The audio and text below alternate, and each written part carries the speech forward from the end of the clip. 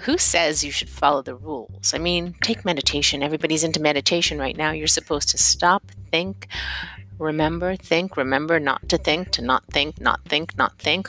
Why can't you think? What if you think your way through thinking? Why do you have to unthink everything? Why do you have to have a mind that's vacant? New York City is on pause, right? Everybody's watching Como. We're on pause. Pause. What does pause mean? I think the pause means nothing. It means that people are still out doing things. These are the rebellious people, are they? No, they're not the rebellious people. They have stopped thinking.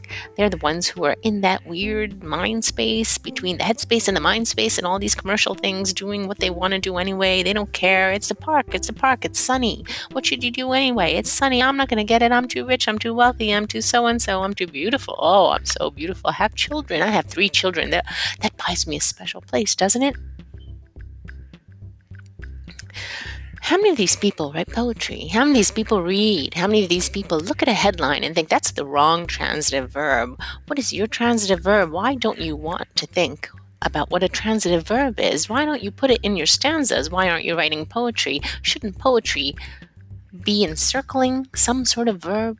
Are you a verb? If you're not a verb, then what are you? You're a noun, you're a thing, you're a person, you're a man, you're a woman, you're something else. I don't know what you are. You're a bottle, you're a bucket. I'm none of those things. I would rather be something else. I'm not sure what I want to be. I think I want to be a sea creature, but this pool I love has been stolen from me. It's only been 1.5 years in it. Oh, I love that water. You go in deep, fast. You just fling yourself in, stomach first, in the wrong possible way, like a belly flop.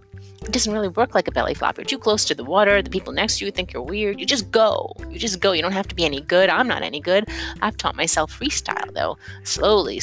You want to know how I heard I could do this? I didn't hear I could do this. I decided I'm going to do it because I am old. I'm not that old. I'm not that young, but I'm somewhere in between. And anyway, I'd run through all the other exercise. So I thought swimming is buoyant. It's buoyant.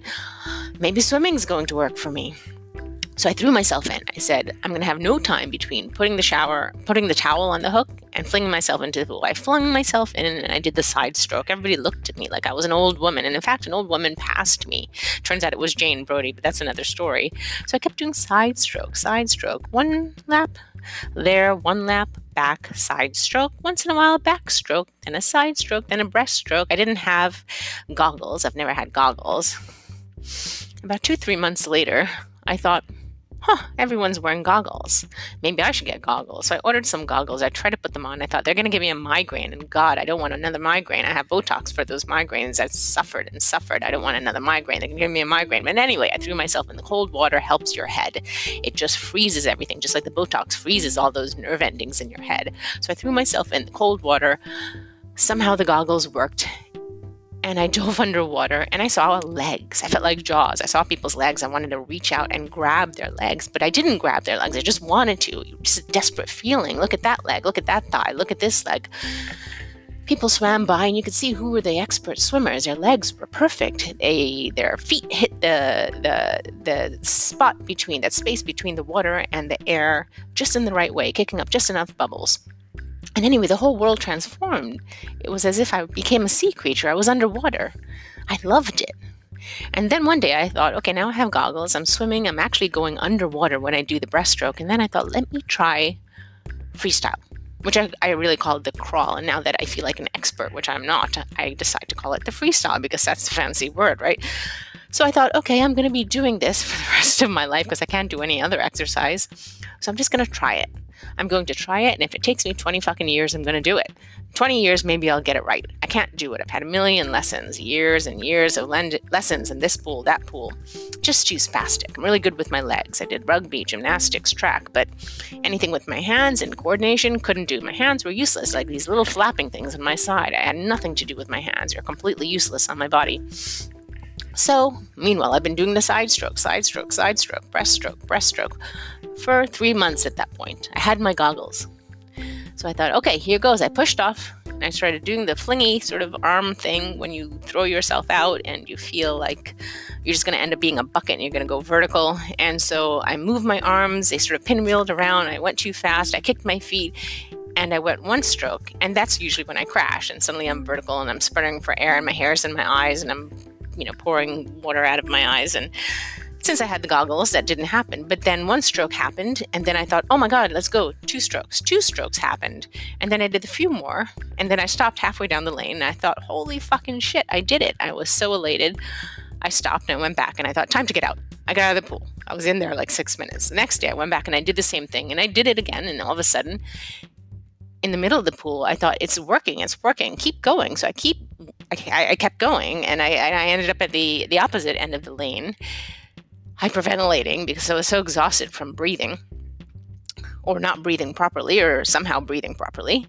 I got to the end of the lane, and I put my arms up at the end, and I just started laughing maniacally. And I think the lifeguard and everyone around looked at me like I was a complete fucking nut, which I felt like. And I thought, I did it. I don't know how I just did that. And I got out of the pool. I thought, that's enough.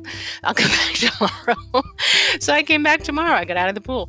And then each day I thought, I did it. And as I started thinking about this, I thought, this is something that was intentional, right? I did this on purpose. I wanted to do this, but I had no idea, no expectations. And when in your life do you ever have no expectations? It's almost impossible. You go outside, you have an expectation, and you'll feel good. There's sunlight. The people on the street with their kids won't bother you. Those kids won't crash into you with their scooters. I mean, I'm in Brooklyn here. You know, all the kids have scooters, are always crashing into you, and their parents do in this weird, insidious, permissive parenting way. But the pool is a reprieve from that. As long as you're not in the lane with the kids, they're over on the side, and they're kind of cute in there. You know, I have a kid, but he's too old now to be annoying. Well, that's not true entirely. But anyway, we're back in the pool, right? So now I've learned to swim. And this summer, I went to the beach. I went to Rockaway Beach, which I read about in a book long ago when I was a little kid. But I also went there when I was a little kid with my grandparents. It's a beautiful beach. It's much harder to get to than some of the other beaches, meaning you have to walk, and then you have to take a train, you have to take another train. There's a bus, I think. I can't remember anymore. You get to the beach, and it's beautiful. And by this time, I'd been swimming for a year, and I wasn't great at freestyle, but I could do it, and I had no more fear of the water. I loved the water. The water loved me. I could move in it. I felt it move around me and with me. There's a completely different sense of the ocean and of the world. And one minute, I thought, I need to go in that water, but I'm not just going to walk in that water. I'm not going to do it the way everybody else is doing, sort of tiptoeing in. It's a little cold. I don't want to really splash around. Instead, I thought, this is the joy I've been seeking. This is the joy I'm trying to find in my life. So I was in the middle of the beach, and then I just took off. I took off like a child as fast as I could. And I kept running and running and running down the beach. And I ran and splashed into the shallow water and into the deeper water. It was knee length, and I flung myself forward, dove under a wave, freaked the shit out of these 2 people standing there watching me, like, what are you doing? Dove under that wave, kept swimming. And then I thought, I'm in California. I wasn't in California, but I thought, I'm in California. I am under the waves. I am a surfer. I am a seal. And I just kept swimming, and I emerged on the other side of the wave as it had gone over me. And then there was nothing, just horizon, just landscape. And I stopped and I looked, and then I kept swimming. I kept doing the breaststroke, and I just kept swimming straight out. And I thought, I could swim right into this sunset. And then I thought, if I keep swimming into this sunset, eventually it will be too much. I will die. And I took a hard right. And I thought, that's how you make a decision in life. That's how you make a decision to live, to do something, to feel. And you realize you're at this moment of in-between decisions all the time. That was my decision for the day, to live. And it had been built up over these months of learning and learning and learning. And then all of a sudden I gained a new confidence in something I thought I would never have confidence in. And that was it.